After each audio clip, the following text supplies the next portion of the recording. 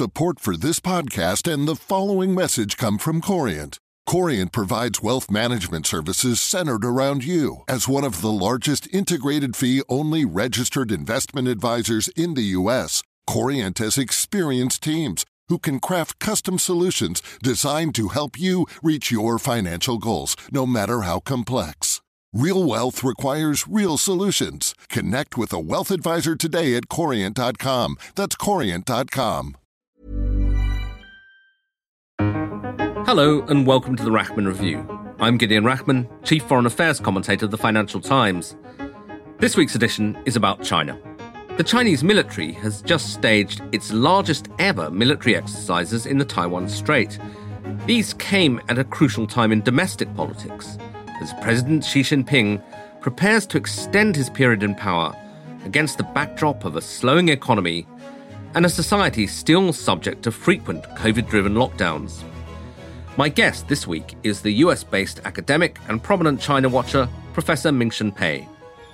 So, how will China handle its growing challenges at home and abroad? Chinese rhetoric on Taiwan has always been ferocious. But the visit to the island by Nancy Pelosi, the Speaker of the US House of Representatives, provoked Beijing into an unprecedented display of military might, to underline its often repeated threat that China might one day invade the self-governing island if it ever declares formal independence.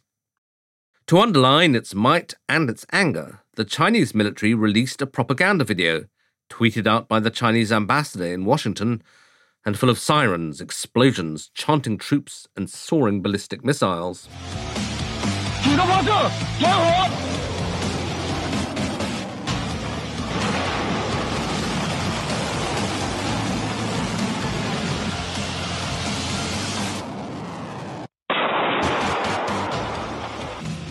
President Xi can ill afford to look weak at this particular moment in history.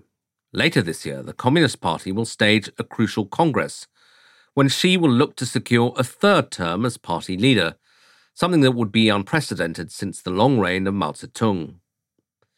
Xi's zero-COVID policy, initially hailed as a success, has been brought into question by the emergence of the highly infectious Omicron variant. A series of draconian lockdowns has crippled business and social interaction in major cities like Shanghai for weeks at a time. Public impatience with this boiled over at a Shanghai branch of IKEA recently, when shoppers broke through a blockade as health officials attempted to seal the site.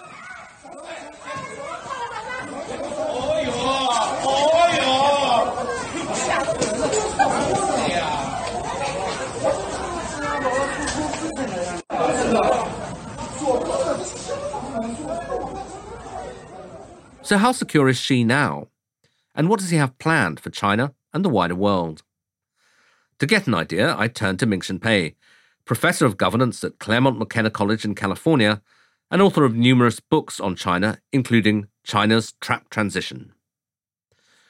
We started by discussing Beijing's response to the Pelosi visit.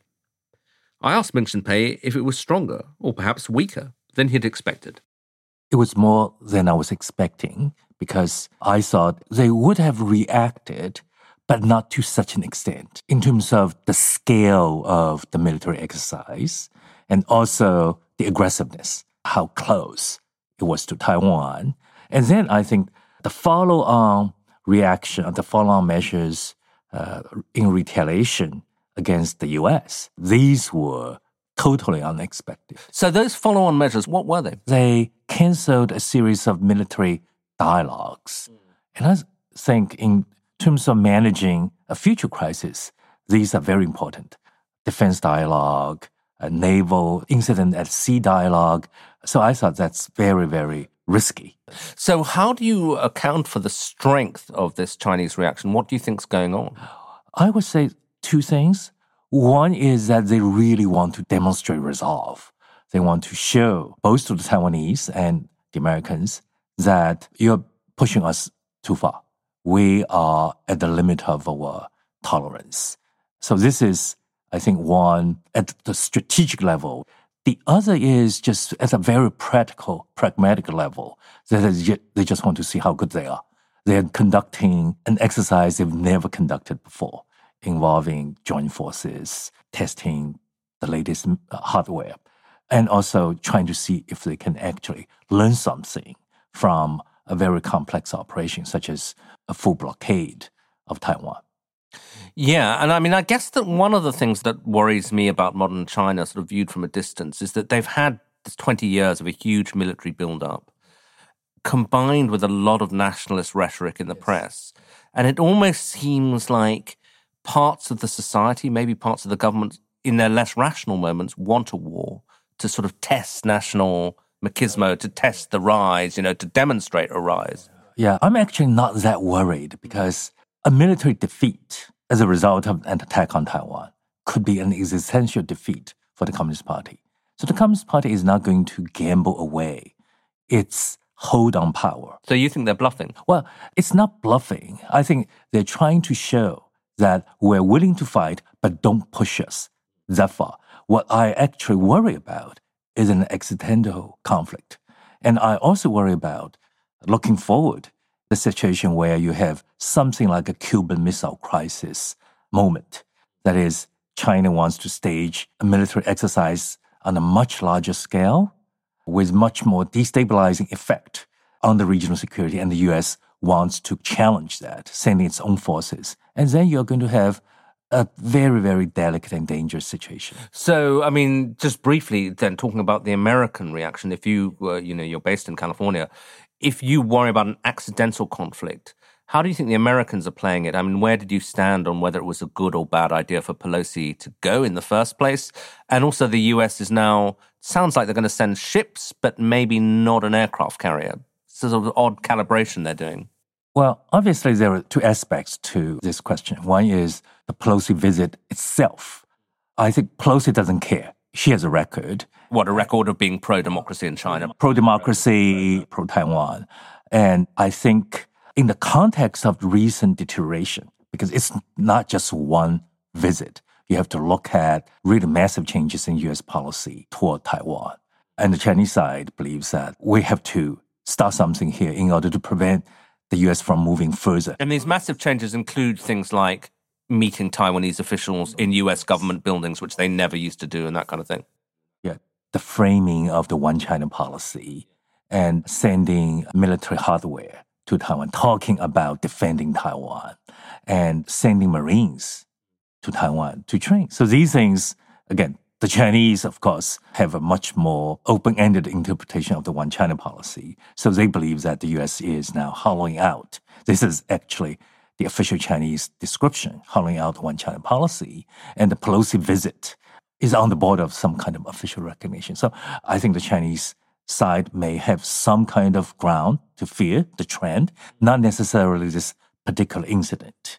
So I would say that at some point, they're going to do something very similar, even with or without the visit. And I think the Pelosi visit, probably the timing is a little bit tricky. But they were going to draw a line in the water or the sand at some point. At some point, yes. So that is the timing and the trend. So I'm not going to question the wisdom of... Because you also get into a tricky thing of whether it's a wise thing or a moral thing, Yes. And also then you raised the issue of should we actually not do things because the Chinese don't like it? And of course, you will say that, is it really smart for China to engage in such an act of intimidation? And of course, the other thing that a lot of people spoke about, Ray, the timing of Pelosi's visit, is that it's August. Xi has this critical moment in his political career coming up in October, November, probably November, when the party Congress is meant to give him this unprecedented third term as president. How much do you think that will have played a factor in his thinking? I think that definitely played a role in raising the stakes because, of course, the Taiwan issue is actually an elite politics issue. A leader who appears to be impotent will be attacked by his colleagues because this is an issue on which a top leader, even a powerful leader like Xi Jinping, can actually be vulnerable. So that is one. And I think cynically, you might say that the right kind of crisis, the right kind of tensions may actually benefit Mr. Xi because he can show that he's strong, he can rally the nation, he is defending Chinese national honor. So in a sort of strange sort of way, Pelosi may actually have helped Xi Jinping. Because the sort of consensus opinion seemed to be earlier this year that, of course, Xi was going to be confirmed. He would get his third term, go on. Then I think with the problems with the Shanghai lockdown and so on, you began to hear murmurs saying, well, maybe it's not 100% certain. My view is a 99% certain. He's still going to get his third term. The immediate problem concerns personnel choices. That is, obviously, he's lost a great deal of political capital as a result of the zero COVID approach, because the impact on the economy is devastating. And then the perception that this policy is now counterproductive. To be sort of fair, this zero COVID policy worked until it stopped working. So initially, I think Mr. Xi and his colleagues had a lot to be proud about. And now they're putting out one fire after another as a result of Omicron. As we speak, probably the Communist Party top elites are meeting in Beidaihe, this seaside resort, to put the final touches on the next political standing makeup. His problem is what kind of concessions he needs to make in terms of personnel appointment. Explain. I mean, when you say concessions, who is he making concessions to? Really important is the position of the prime minister. Premier Li is term limited. The president is not term limited, but the premier is. So the premier has to move to a different position. And originally, the rumor mill claimed or said that she would like to have the Shanghai party boss to be the premier. And obviously, after the Shanghai lockdown, that person's political fortune has waned. So who would be appointed to that position? So I think they are now really talking about the position of prime minister, the executive premier, and maybe one or two other people. So how complete is Xi's control of the Communist Party? I mean, he sent some very important people to prison, in the anti-corruption drive and so on. So that looks like a strongman leader who really controls everything that he surveys, but maybe not, you're saying. Well, I think there are two kinds of power. One kind of power is the power of direct control, the kind of power that can protect your personal or political security. On that dimension, he's completely in control. That is, controls the propaganda, he controls the military, now the domestic security apparatus, and of course the anti-corruption agency. I think the other dimension of power is the power to get things done, the power to motivate, the ability to incentivize, to get your policies implemented at the local level. On that dimension, I think there's a huge question mark. And so what's he unable to do? What kind of policies are stagnating then?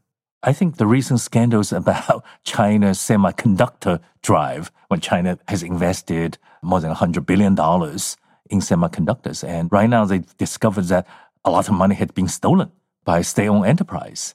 And also his dream, his vision of having common prosperity. Which means essentially getting rid of extreme poverty in China, yeah? Not only that, he has another initiative called Precision Poverty Relief. And that campaign supposedly has been concluded.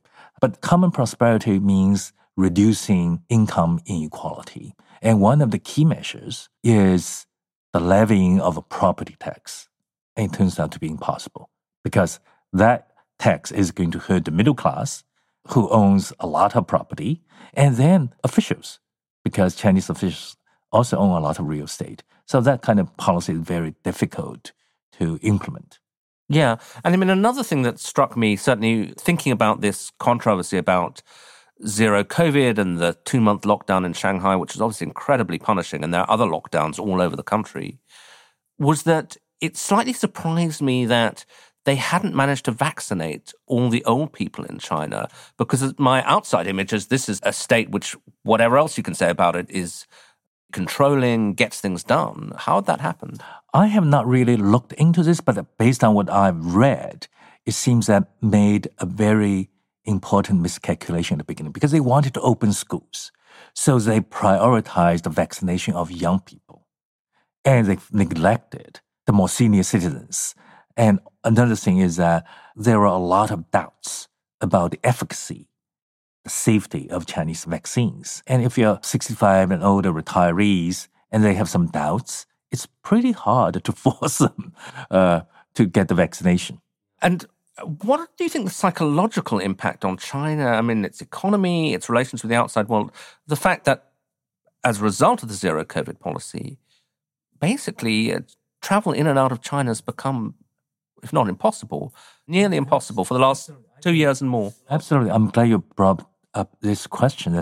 Other than students who can still travel back and forth, there were really not many Chinese ordinary citizens who can travel freely. So as a result, and we're at this such crucial moment in history, they don't know what is going on outside.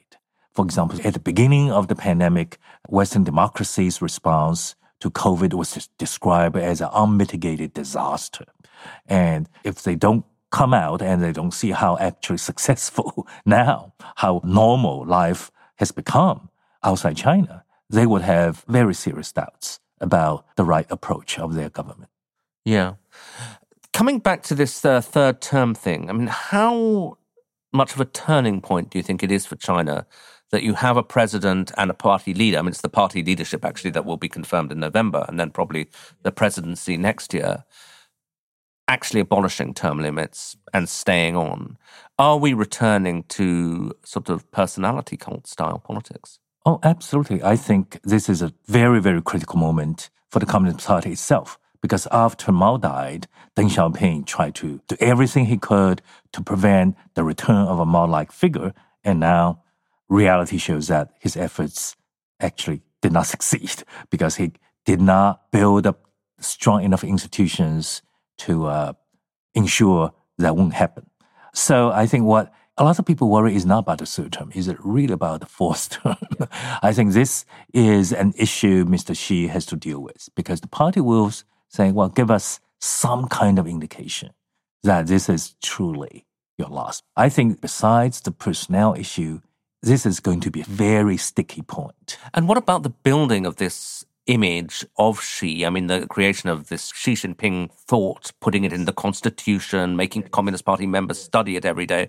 I mean, it seems to me a lot of people must harbor a lot of private doubts about that because, you know, they're highly educated people in China. It's a bit kind of humiliating to have to parrot all this nonsense. Yeah, but then people in China are very pragmatic. They can live in this bifurcated world.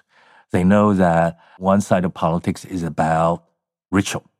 And that ritual you have to perform. Whether you believe it or not is irrelevant because this is part of politics in China. And then the other part of politics is substance, is reality, is pragmatism. And so you can envision the same official who proudly displays his phone to you to show that he's done his morning exercise in reading Xi Jinping's thought. Then he turns around and he can talk in very pragmatic terms about his daily challenge. That's very interesting. I mean, I suppose Western politicians are constantly saying things they don't quite believe in, but the ritualistic element of Chinese politics, and down to the repetition of key phrases. Yeah, very robotic, actually, rote memory. It's very different from the Maoist era. I grew up in the Maoist era. Those days, people actually genuinely believed in that kind of political rituals, the substance of Mao. So today, we have to discount a great deal whether Xi Jinping's thought has actually been genuinely embraced by the party members, by officials, and by ordinary people. What about your colleagues in the academic world? I mean, university professors, a lot of whom have been lured back because they're offered great packages, particularly in the sciences and so on, but then they find themselves in an increasingly illiberal political environment. How did they cope? They just shut up, which is actually a huge loss. Both to the outside world, we now know a lot less about what they think. I have friends whom I desperately would like to meet. It's not safe to exchange views through WeChat, which is the most common form of communication with them. They don't talk about China. They don't want to take any risks. And now they can't even leave China. They can't leave China. I think this is really a very, very sad situation. Because there were sort of critical liberal ideas were sort of developing in the key universities in Beijing and so on pre the Xi era. But I wonder what's happened to those people. That space has completely closed. A few had lost their jobs. Then the smarter ones simply shut up. They don't write. They don't talk. They are honest enough not to even participate in those political rituals. And what about Xi himself? What do you think his thinking is? Is he somebody who aspires to be a new Mao. I mean, maybe the Cultural Revolution left an imprint on him. Yeah, there are aspects of Xi that certainly recall Mao, but I don't think in his heart he wants to be another Mao, because Mao obviously was a very complex sort of a tyrant. On the one hand, Mao's sole concern was his personal power. I mean, obviously you can see that in Xi as well. But Mao also has this obsession with rousing the masses. Mao distrusted bureaucracy. And you don't see that in Xi. Xi actually is obsessed with stability. Mao thought unrest is a great thing. So one of Mao's slogans was, "The world is in chaos, and that is great." You will never hear that from Mr. Xi. Right, so that's interesting. So Mao was a man who loved turmoil, and Xi is somebody who's addicted to stability, which is very characteristic of modern China. So why is he prepared to risk that stability by confronting the United States? Well, I think initially he probably thought his predecessors were very risk-averse. And he thought, well, there were a lot of boxes that need to be ticked. And because of this concern of antagonizing the U.S., those boxes were not ticked. The South China Sea, for example, Senkaku Islands, and Chinese influence in the developing world. So he wanted to tick those boxes. And he thought the U.S. in those days was still bogged down in the Middle East, in South Asia, and the U.S. domestic politics was so divided. He thought, well, Uncle Sam would be too preoccupied, too distracted to deal with China. And to some extent, he was right. He was right, but then he didn't expect that Trump would actually be in the White House. Initially, Trump really did not care that much about those strategic things, but Trump cared about one thing, that's trade deficit. And he decided to confront China over the trade deficit. I think today, I wouldn't say he's deliberately picking a fight. When you look at Chinese overall strategic posture, my conclusion is that it's in a period of retrenchment. But on the other hand, maybe it was bad luck, bad timing, but he has this meeting with Putin on February the 4th where they sign this joint statement. Yes. And I think that was extremely damaging to China if he doesn't want a confrontation with the United States, because in America's mind, that sealed the idea that there's this access between Russia and China. Yes. I interpret that meeting quite differently, because I think at a strategic level, he and Putin both concluded that they now needed each other. Because I've characterized the Chinese-Russian relationship as one that began as a relationship of convenience. Now it is a relationship of necessity, because they now truly need each other, because both feel that the U.S. is breathing down their necks and they have to hand together or hand separately. Then I think the big question is, did they actually know what Putin was up to? The Sino-Russian strategic alignment has a lot of upside for both Putin and Xi in the medium-long term.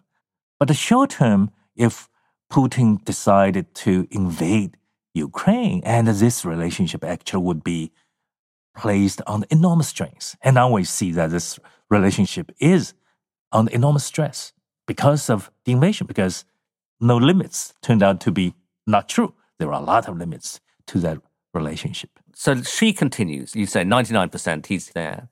But how far do you think he is delivering on his promises for China? I mean, I remember the only time I've met him was in 2013, and that was right at the beginning. And he sets out this idea of, growing at 7% a year, he predicted, and eradicating poverty and making China, in this rather kind of moderate phrase, a moderately prosperous nation. Is he delivering? Well, I think if you look at growth numbers, certainly the last 10 years is not as good as the previous 10 years before she came to power. But of course, you can cite the problems created by his predecessors over leveraging and say, well... And it's harder also when the countries get richer to keep growing at that rate. But I think the real problem is productivity growth, because productivity growth in the last 10 years has collapsed. Under Hu Jintao, the first decade, China's productivity growth every year was like 3%. Now it's down to 1%. So that's really a very scary development. The other is how much innovation has really happened. So the economic record clearly is a very mixed one. I think the biggest problem that has occurred in the last 10 years is really the changing mindset.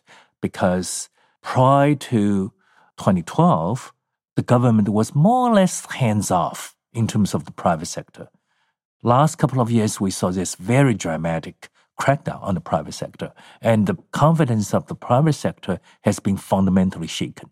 So going forward, the challenge for Xi next 10 years is going to be unimaginable.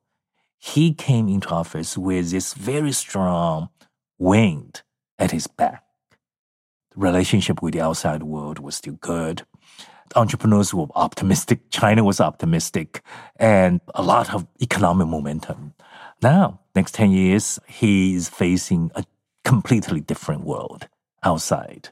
And internally, the economic problem China faces will be even worse. That is, how do you actually switch gear, turn away from global integration, relying on market, to relying on the state, relying on self-sufficiency? Obviously, I think even without economic training, I know that that is a much more difficult task to perform.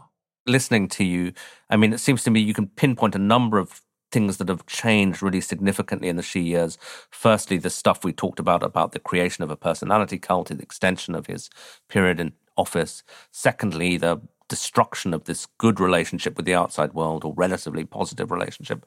But the third you just highlighted, and maybe it's the most important, was this attack on the private sector and the iconic figures in Chinese business, Jack Ma, and suddenly he's almost a non-person. If people see him in public, it's huge news.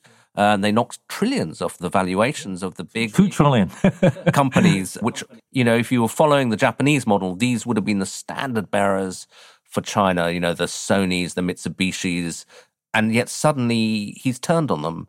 So why did that happen? And is it reversible? Yeah, it is reversible, but it's unlikely to be reversed. I think why it happened, I think it's just one word, because these companies, or the private sector as a rule, has become too powerful for the party to feel comfortable about. So it's really an effort to reassert the control of a Leninist state over this wealth creation engine. And now the engine is sputtering. And that may be the biggest flaw, really, in the whole Xi model. Oh, this is one of the biggest concerns business people have, China watchers have. That can you actually make China grow with a statist model? History shows you can't. History also shows that China has grown in the last 40 years mainly because of the private sector. That was Professor Ming-Shen Pei, ending this edition of the Rachman Review. Thanks for listening. Please join me again next week.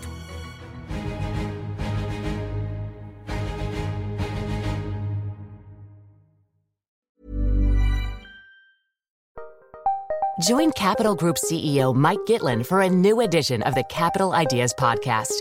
In unscripted conversations with investment professionals, you'll hear real stories about successes and lessons learned, informed by decades of investment experience. It's your look inside one of the world's largest asset managers. New episodes are available monthly. Subscribe wherever you get your podcasts. Invest 30 minutes in an episode today. Published by American Funds Distributors, Inc. Support for this podcast and the following message come from Corient. Corient provides wealth management services centered around you. As one of the largest integrated fee-only registered investment advisors in the U.S., Corient has experienced teams who can craft custom solutions designed to help you reach your financial goals, no matter how complex. Real wealth requires real solutions. Connect with a wealth advisor today at Corient.com. That's Corient.com.